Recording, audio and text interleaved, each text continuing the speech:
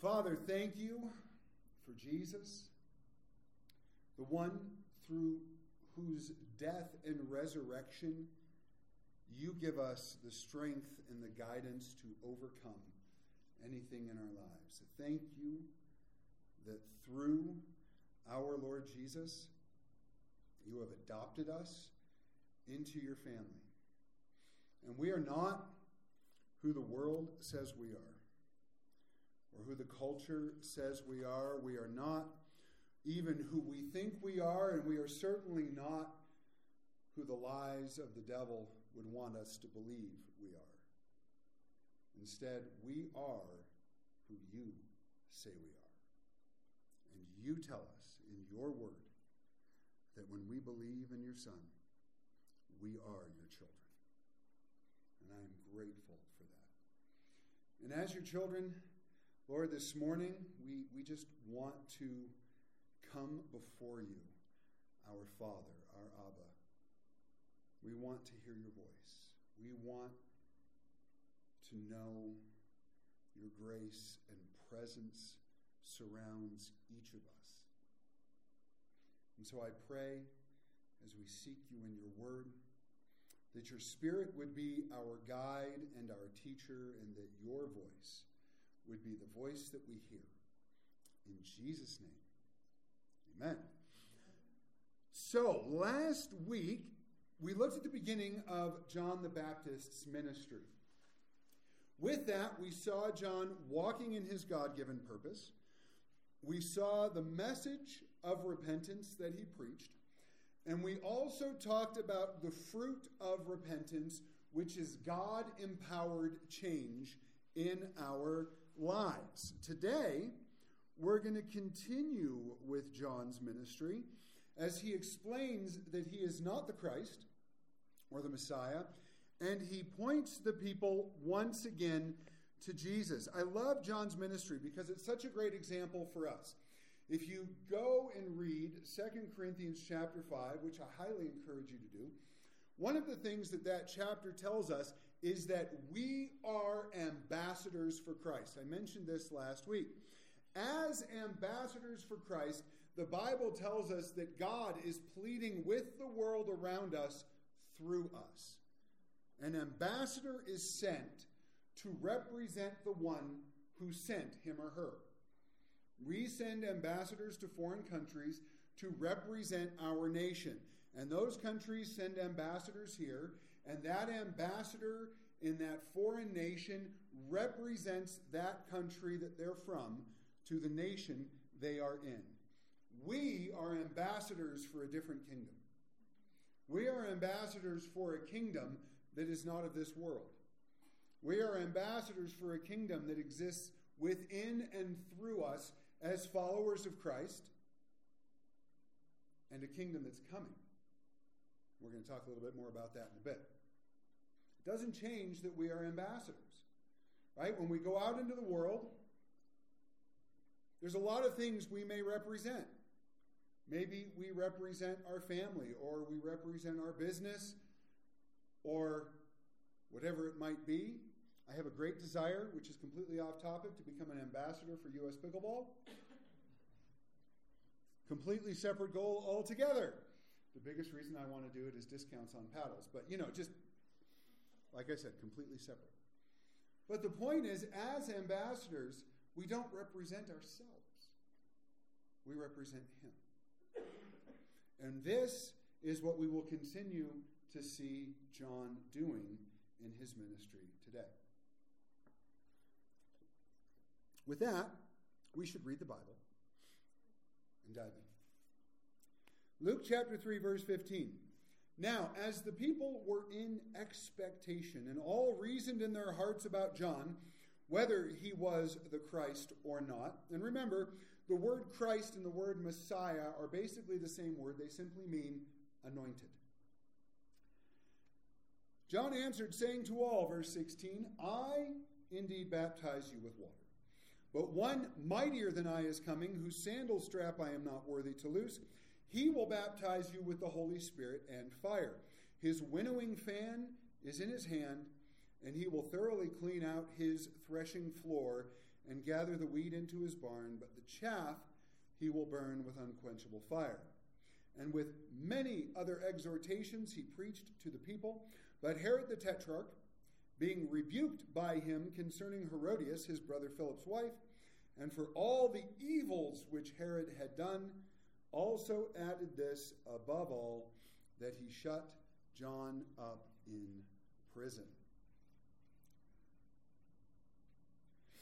As we go back to verse 15, the people were in expectation, and they reasoned in their hearts about John, whether or not he was the Messiah.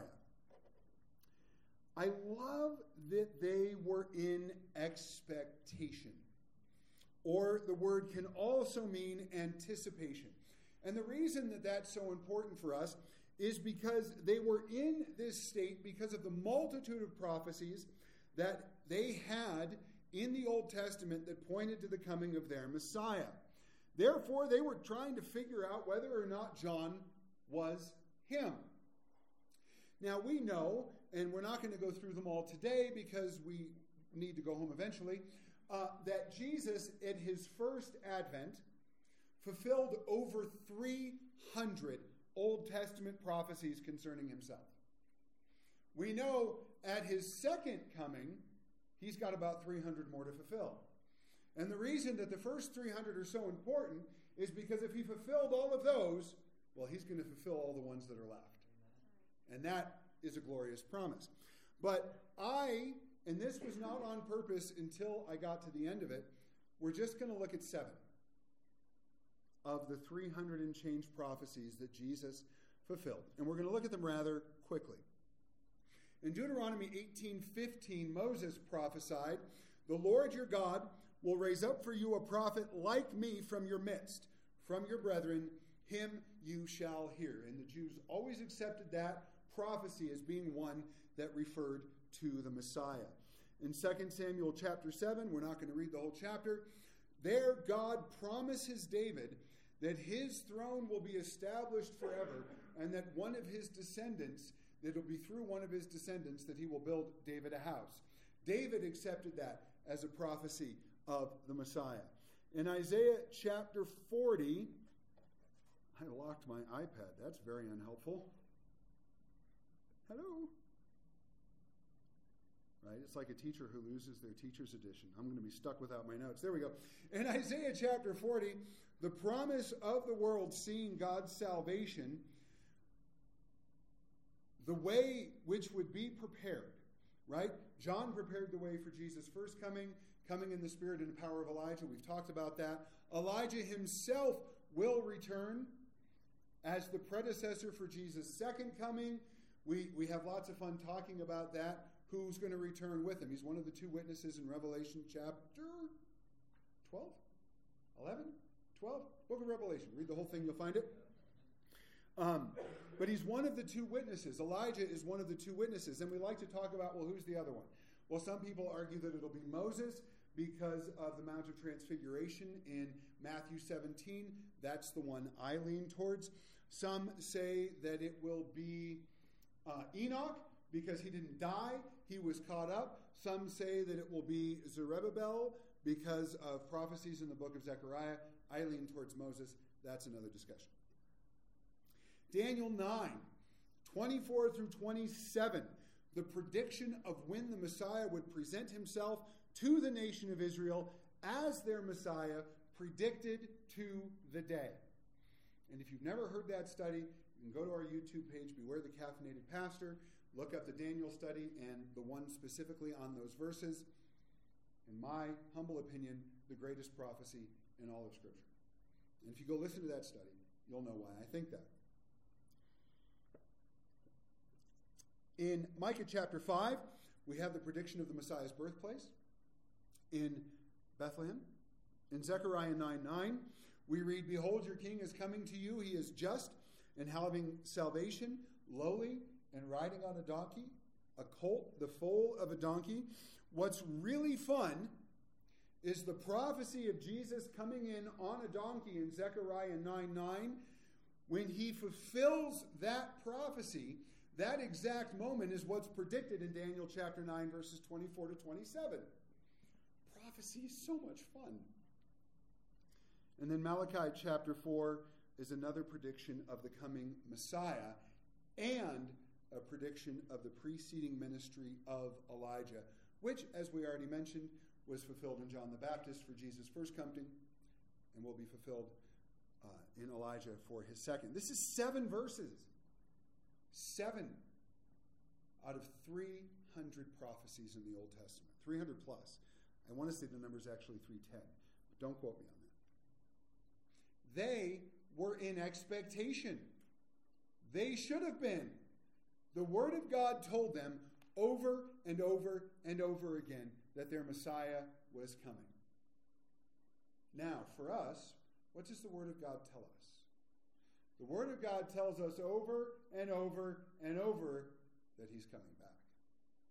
So we should live in the same expectation. The main reason that we should live in expectation is because many of the Jewish people were looking for their Messiah. And when he showed up, they missed it or they rejected him. They missed it.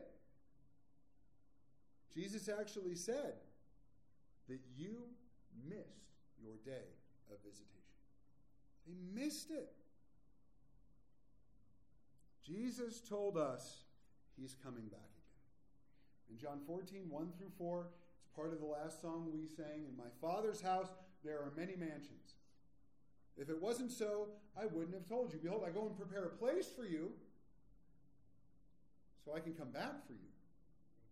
That where I am, you will be with me also. This is the promise of Scripture. And there's multiple promises that go along with that. What's going to be in the moment, in the twinkling of an eye, according to 1 Corinthians 15. That we are going to be caught up to meet him in the air, according to 2 Corinthians chapter 2 and 1 Corinthians chapter 15. That it's going to come at a moment, at a day, an hour that nobody knows, which you can read about in Mark 13 and Matthew 24. You can find all these places. So the reality is we don't know when he's coming back. What we do know is that he's coming back. And we are told over and over and over again to be ready for it. In 1 Corinthians 16:22, there's a beautiful Greek word, Maranatha. I love this word. It simply means, "O Lord, come." And that's what we are looking for. Because he's coming. How will we be ready? If you want a little more homework besides 2 Corinthians chapter 5, go read Matthew 25. 3 parables in that passage that tell us how to be ready. And the primary way that we will be ready for Jesus' return is by having a relationship with Jesus Christ. Believing in his death and resurrection, knowing that as the Son of God who lived a sinless life, that what he did was all we need in order to be saved. When we know that, when we believe it, when we place our faith in him, we were talking about it in Sunday school this morning, whoever calls on the name of the Lord will be saved. I love that. It's not whoever calls on the name of the Lord and attends a specific church. Whoever calls on the name of the Lord and dresses in a certain way. Whoever calls on the name of the Lord and has a specific skin color. Whoever calls on the name of the Lord and no. Whoever calls on the name of the Lord will be saved. I love the gospel. So simple, so beautiful, so profound. Once we're saved, then we look forward to our Savior coming back to get us. Titus 2:11 through 15 says this, "For the grace of God that brings salvation has appeared to all men." Doesn't mean that everybody gets saved, just that it's available to everybody. "Teaching us that, denying ungodliness and worldly lust, we should live soberly, righteously, and godly in the present age, looking for the blessed hope and glorious appearing of our great God and Savior, Jesus Christ, who gave himself for us, that he might redeem us from every lawless deed and purify for himself his own special people, zealous for good works. Speak these things, exhort, rebuke with all authority, and let no one despise you. So as you continue to read Matthew 25, we don't do good works to be saved, but because we are saved, good works will show up. And that can only really happen in our lives as we are filled with the power of the Holy Spirit, which leads us to verses 16 and 17, where we read, John answered, saying to all, I indeed baptize you with water, but one mightier than I is coming, whose sandal strap I am not worthy to loose. He will baptize you with the Holy Spirit and fire. His winnowing fan is in his hand, and he will thoroughly clean out his threshing floor and gather the wheat into his barn, but the chaff he will burn with unquenchable fire. We're going to be right here for a little bit. John responded to their inquiry with a beautiful statement that essentially has three parts. First, John was baptizing with water. We talked about his baptism last week. It was a baptism of repentance. And we talked last week about how baptism was not foreign to the Jewish people. They would often baptize Gentiles who wanted to become Jews, if they actually let them get that far. But they would baptize them as a symbol of them washing off their Gentileness, washing away their sins, and then identifying themselves with the Jewish people. It's very similar for us, but I don't want to get ahead of myself. Second, there was another coming, right? John said, yep, I'm here and I'm doing this, but there's someone else, right? And the one who's coming, Jesus, I'm not even worthy to untie his shoes. I often wear slip-ons, so that makes it so much easier. I can just kick my shoes off. But back then, right, we picture sandals. Anybody own Birkenstocks, the greatest shoe ever made? Wow, just me and my wife? You guys need Birkenstocks. Go, Nancy and Galen, their kids own a store downtown, Treads and Threads. Chris and Kelly, if you're listening, discount. Treads and Threads, and they sell the Birkenstocks right there. But back then, their sandals worked very, very differently, right? They didn't just slip on a pair of sandals. The straps would be wrapped around their foot and tied. And John's saying, when he comes, I'm not worthy to take off his shoe.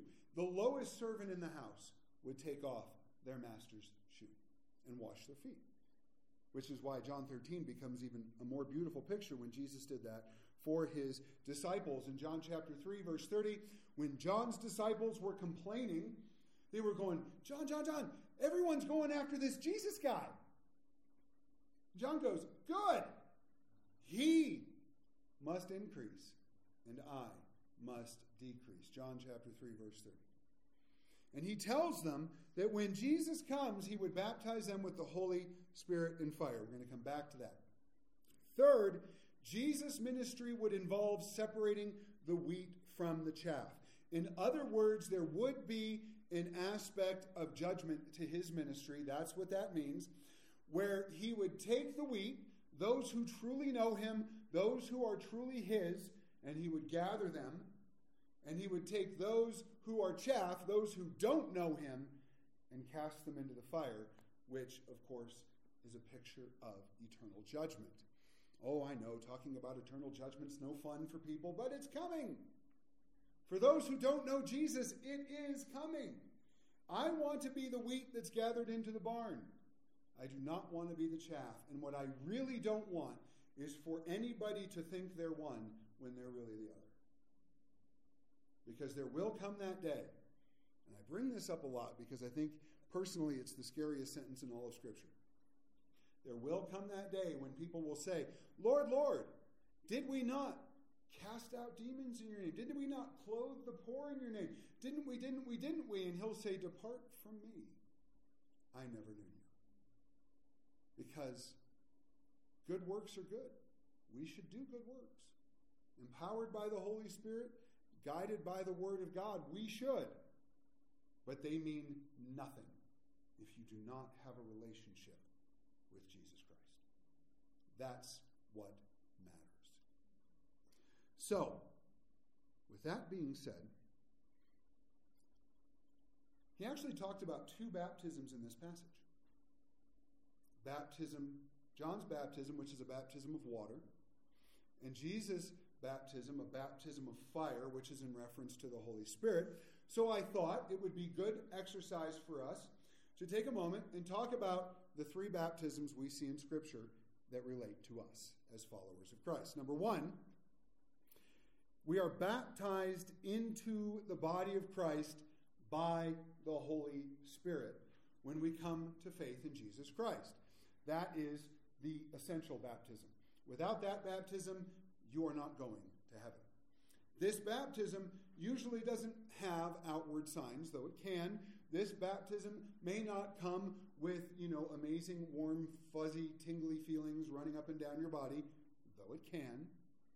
What this baptism is, according to 1 Corinthians 12:13 and Galatians 3:26 and 27, is that when we believe in Jesus Christ, we place our faith in him, turning from our sins and turning towards him, the Holy Spirit comes and dwells inside of us. And at that very moment, we are adopted into the family of God. We are forgiven. We are given a new heart of flesh. The old heart of stone has been torn out, and we now belong to him. Baptism into the body of Christ by the Holy Spirit. Now, the second baptism, water baptism, similar to John's. Water baptism is a public demonstration of our faith in Christ. It's an outward example of the inward reality of our identification with Jesus' death and resurrection. I'll say that again. It's an outward example of the inward reality of our identification with Jesus' death and resurrection. When we are baptized into the body of Christ by the Holy Spirit, the first one we talked about, at that moment we say, yes, I have been crucified with Christ. It is no longer I who live, but Christ lives in me. And the life that I now live, I live by faith in the Son of God. Galatians 2:20. That's that moment. That's what happens. And we're commanded, and it's a great idea, that once that inward reality takes place, we let somebody dunk us in water as a public declaration of our faith. 1 Peter 3:21 and Romans 6:4 talk about that. Now, the question that often arises, do you have to be baptized in water to be saved? No! You don't. Best example of that in Scripture is the thief on the cross. I love making that argument. I've had that argument with a few people where they'll say, oh, you have to be baptized to be saved. And I'll go, what about the thief on the cross? Did Jesus get off the cross along with him, dunk him in water, and they jumped back up there to make sure that guy could go to heaven? No. What did he say? Lord, remember me when you come into your kingdom. Was there a prayer? Was there scripture memorized? Did he go through some sort of catechism? Did he go through some kind of new members class? Did he get baptized in water? Did he wear the right clothes, put on the right hat? No. Lord, remember me. Jesus said, you got it. For whoever calls on the name of the Lord will be saved. However, I think water baptism is good for us. Right? It's a good way for us to make a public declaration of faith. And if you've never done it, we have a tub back there that we can fill up with ice cold water, and we'll okay, they told us the heater was fixed. We just haven't tried it. But if you're interested, let me know. I love to baptize people. It's fun. Now, the third baptism we see in Scripture. And this is when we are baptized in, by, or with the Holy Spirit. People refer to it in different ways. This is the baptism where we become empowered by the Holy Spirit to live a life of holiness and service before God. This is the promise Jesus gave us in Acts 1:8, that the Holy Spirit will come upon you and you will be my witnesses to Judea, Jerusalem, Samaria, and to the... No, I got that backwards. Jerusalem, Judea, Samaria, and the uttermost parts of the earth. In John 7:33, 37 through 39, this is what he talked about, that we would be baptized with the Holy Spirit, and out of us would flow torrents of living water. That speaks of the Holy Spirit filling us to overflowing so that it splashes essentially on the people around us. Now, we're now going to take just a moment. I said that about the last section too. Now we're going to take another really long moment, and we're going to talk about our relationship with the Holy Spirit, because this is vital for us. There are 3 phases to our relationship with the Holy Spirit, which do correspond to 2 of the baptisms we just talked about. That's why I wanted to bring it up. Number 1, all 3 of these are denoted by a different word in Greek. I'll give you the word, I'll give you the passage. You can add that. You guys have a lot of homework this week. What are we? 2 Corinthians chapter 5, Matthew chapter 25. Read 24 too, because they go together. It's the Olivet Discourse. And now you can look up these scriptures. Read John 14 and 16. Number 1, he comes alongside us to be with us and lead us to Christ. The Greek word there is para. It's actually the same word in Spanish for with. Before you know Jesus, before you are indwelt by the Holy Spirit, before you believe and give your life to Christ and receive the offer of salvation that he gives to anybody who will listen and receive it and call on his name, before you do that, the Holy Spirit is coming alongside of you. The Holy Spirit is flicking the side of your ear, smacking you upside the back of the head, doing whatever he can do to get your attention so that you will look and listen to what God is offering. I remember, right, if you go to Acts chapter 9, when Paul gets knocked off his horse, they always say he got knocked off his horse. We don't know if that actually happened. But he did get knocked down, and Jesus said to him, it's hard for you to kick against the goads. The goads being talked about there is the Holy Spirit coming alongside Paul going, you know this is true. You know you need to listen. You know that you need Jesus. You know this. Why are you resisting? Why are you resisting? He does that for people today because you see, you and I, we can't save anybody. We can share the gospel. We can pray with people. We can pray for people. We can love people. We can serve people. But we can't save them. Only the Holy Spirit can do that. So he comes alongside. Now, when that person responds to the gospel, when we receive Jesus as Savior, then the Holy Spirit dwells in us. The Greek word is en. And it's the very presence and power of God in us at all times. The Spirit revealing Christ to us, in us, and through us, and teaching us all things. This is John 14, 16 through 17 and verse 23. This is the first baptism we talked about when we are baptized into the body of Christ by the Holy Spirit. That's what happens right there. We go from the Holy Spirit being alongside of us, leading us to Christ, convicting us of sin, righteousness, and judgment, and a host of other things. And at the moment we say, I believe, I call on the name of the Lord Jesus to save me, then the Holy Spirit dwells inside of us. And from that moment forward, we then live coram Deo. It's a beautiful phrase. It's a Latin phrase that actually comes from the Hebrew in Psalm chapter 16. No, I said it. No chapters. In Psalm 16. Psalm doesn't have chapters. But in Psalm 16, that was a discussion in Sunday school. Sorry. But in Psalm 16, there's this beautiful verse that talks about living before the face of God. And that's what coram Deo means. It means to live before the face of God. We constantly live before the face of God because God lives inside of us. Now, that does not make you and I God. Get that idea in case you were thinking, oh, really? That's it? No. But the Holy Spirit, God himself, dwells inside of us. We are always in his presence. We always have access to his power. According to Hebrews 2, or 4, it's in Hebrews, we always have access to his throne of grace because he's always here. Oh, how beautiful is that? The third part of our relationship with the Holy Spirit is the Holy Spirit comes upon us. The word in Greek is epi, E-P-I, and he comes upon us to empower us for life and service to God through Christ. And that was that verse in Acts 1:8 that we referenced earlier. Now, there's a whole lot of other arguments. Some people say that being baptized into the body of Christ and then being empowered by the Holy Spirit have to happen at the same time. And there are some who say that being baptized into the body of Christ and then being filled with the Holy Spirit are separate occasions. Which one is correct? They both are. Read the Bible. It happens both ways throughout Scripture. When the apostles believed in Jesus Christ, they saw him ascend. 10 days later, they were filled with the Holy Spirit in the upper room in Acts chapter 2. When Peter takes the Gospels to the Gentiles in Acts chapter 10, he's preaching the gospel to the centurion and all the people he gathered in his house.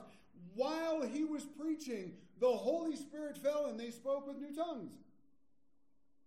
Peter didn't tell them about the Holy Spirit. Peter didn't offer to lay hands on them and pray for them. Peter didn't lead them in a sinner's prayer. But that moment came where their heart was changed by the Holy Spirit. And at that moment, they were filled with the Holy Spirit. Just beautiful. So it can happen both ways. Don't let anybody tell you any differently. And the last one, where we can be empowered for life and service, that happens repeatedly. Ephesians 5:18 tells us to be filled with the Holy Spirit. It actually says, do not be drunk with wine, which is dissipation, but be filled with the Holy Spirit. In Greek, the phrase is so cool because it's really bad English. It says we are to be being filled. We are to continuously and repeatedly be filled with the Holy Spirit. It can be daily. It can be moment by moment. If you're anything like me, you need it all the time.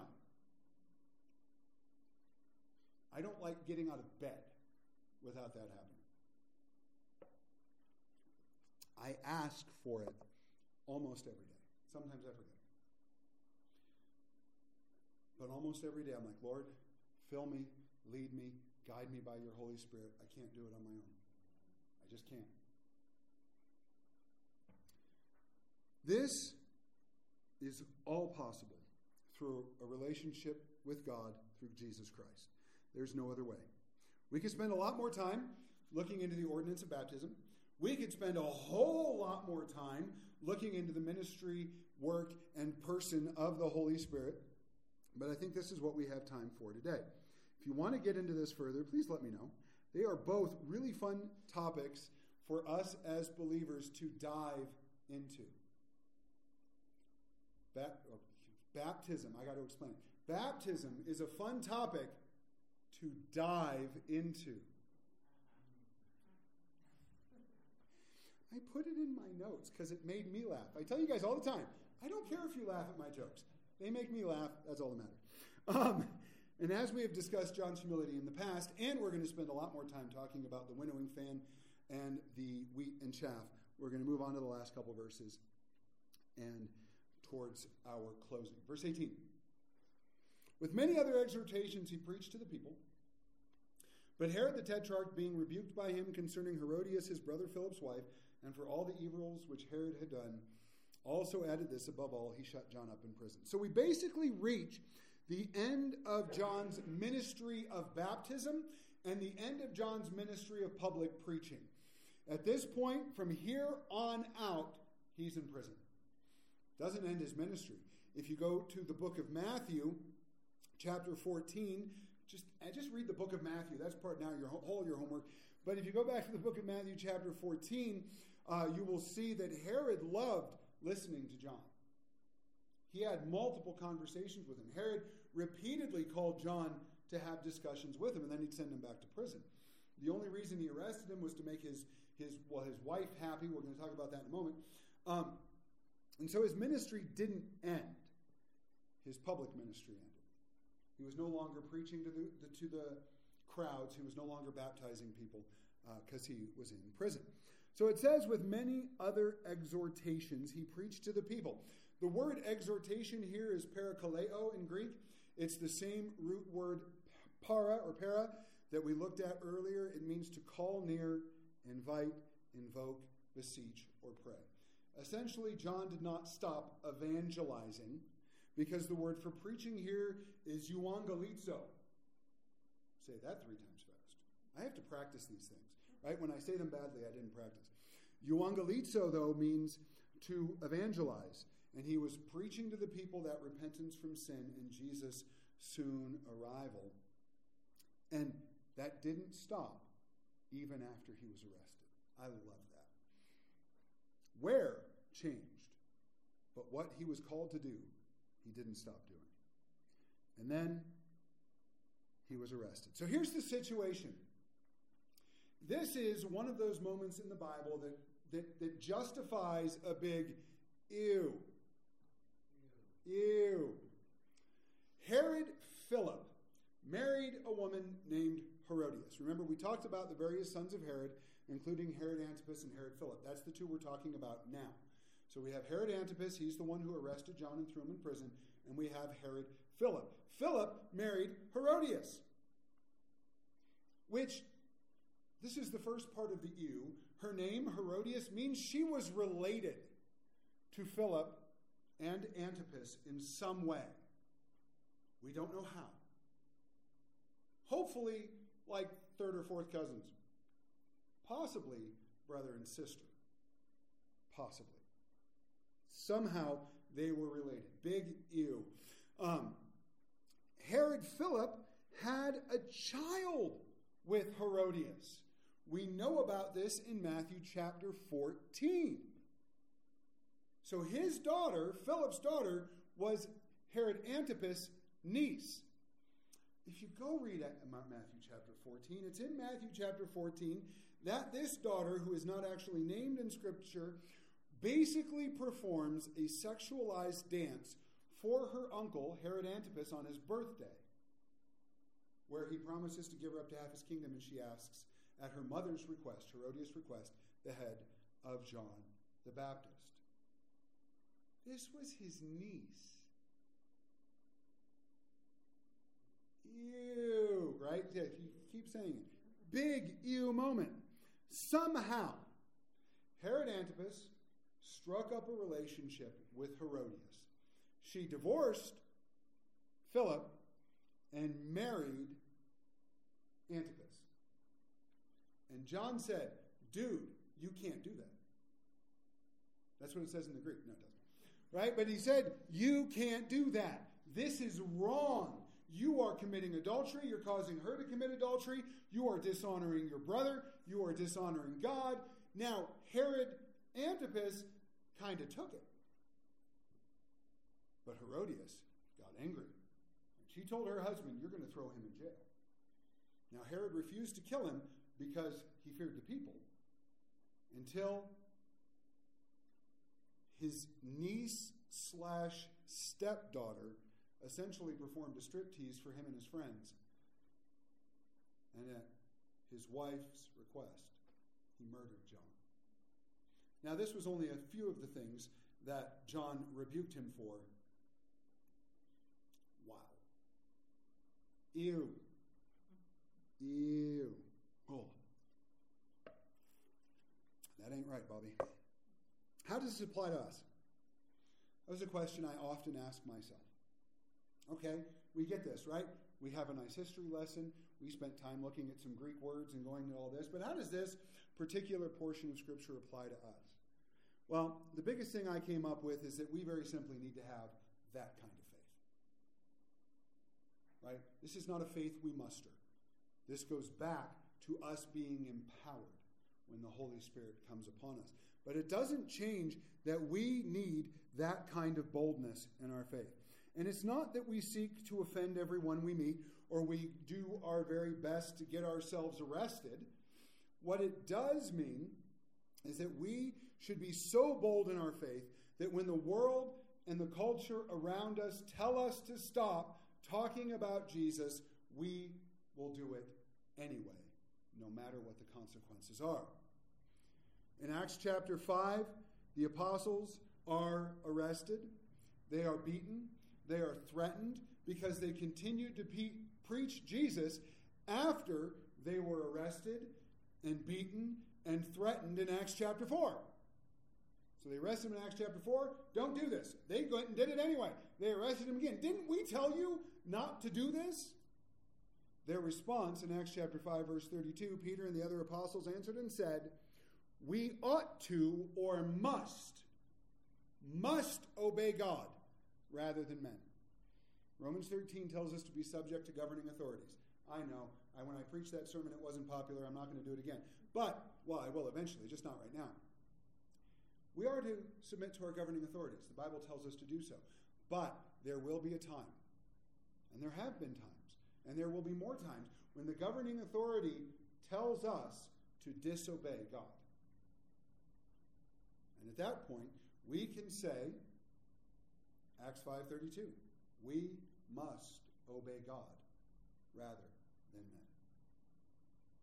When they left, after being beaten and threatened some more, in verses 41 and 42, it says, so they departed from the presence of the council, rejoicing that they were counted worthy to suffer shame for his name. So now they've been arrested twice, beaten twice, threatened twice, and their response is they rejoiced in being worthy of suffering for Jesus' name. That's awesome faith. And then, and I love this part, daily in the temple and in every house, they did not cease teaching and preaching Jesus as the Christ. John was arrested and told to shut up, and he kept preaching until he died. The apostles were arrested, beaten, threatened twice, and they said, no, this is what God has told us to do. We're going to continue doing it. This is the type of faith that we're called to. This is what following Jesus is supposed to look like. Now, in our country, in the good old US of A, being arrested and physically attacked for our faith is not common. It does happen. It's just not as common. In other countries, it's very common. But we are called to surrender to him, to follow him, to share Jesus with those around us, even when the outcome won't be favorable to us. And I'm not telling you to become a street preacher. I never will. I'm not telling you to get your box and your megaphone and go stand on the corner of Virginia and Main Street and yell at everybody who goes by because, well, people just don't usually respond to that. What I am telling you is to love the people around you and to be bold in sharing your faith, that we should never back down. And by the grace and power of God's Spirit, we won't, no matter what we face. As we close, last week we looked at the progression of John's ministry. As he was alone with God in the eremos, or the wilderness, he received the word of God, and then he walked out his God-given purpose. Today, that continued as the people were in expectation, but in his humility, John once again pointed them to Jesus. And then John's integrity and boldness were on full display as he openly rebuked one of, if not the most powerful person in Judea at the time. And they did not have the First Amendment. Their free speech was not protected. If you spoke against Rome or a Roman official, you knew what was coming. And he did it anyway. All of this gives us the example of how we can be bold, or how we need to be bold in our faith. So let's take it home. There may be someone listening who has never responded to the ministry of the Holy Spirit bringing you to salvation. He has come alongside you.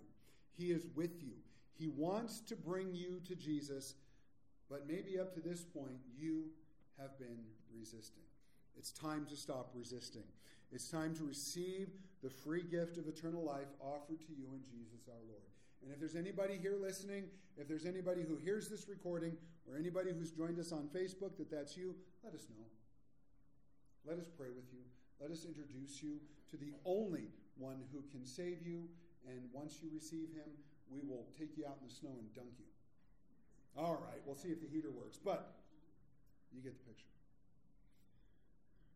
Next, perhaps you are saved, but some of these issues regarding baptism you may not be sure about, or maybe you haven't settled them yet. Maybe you want to know if you should be baptized in water. Maybe you want the baptism of the Holy Spirit, but you're not sure if you've had it or how to go about getting it. Maybe me saying the word baptism over and over again is just annoying and confusing you, and you want me to stop, but you have questions that we can clarify.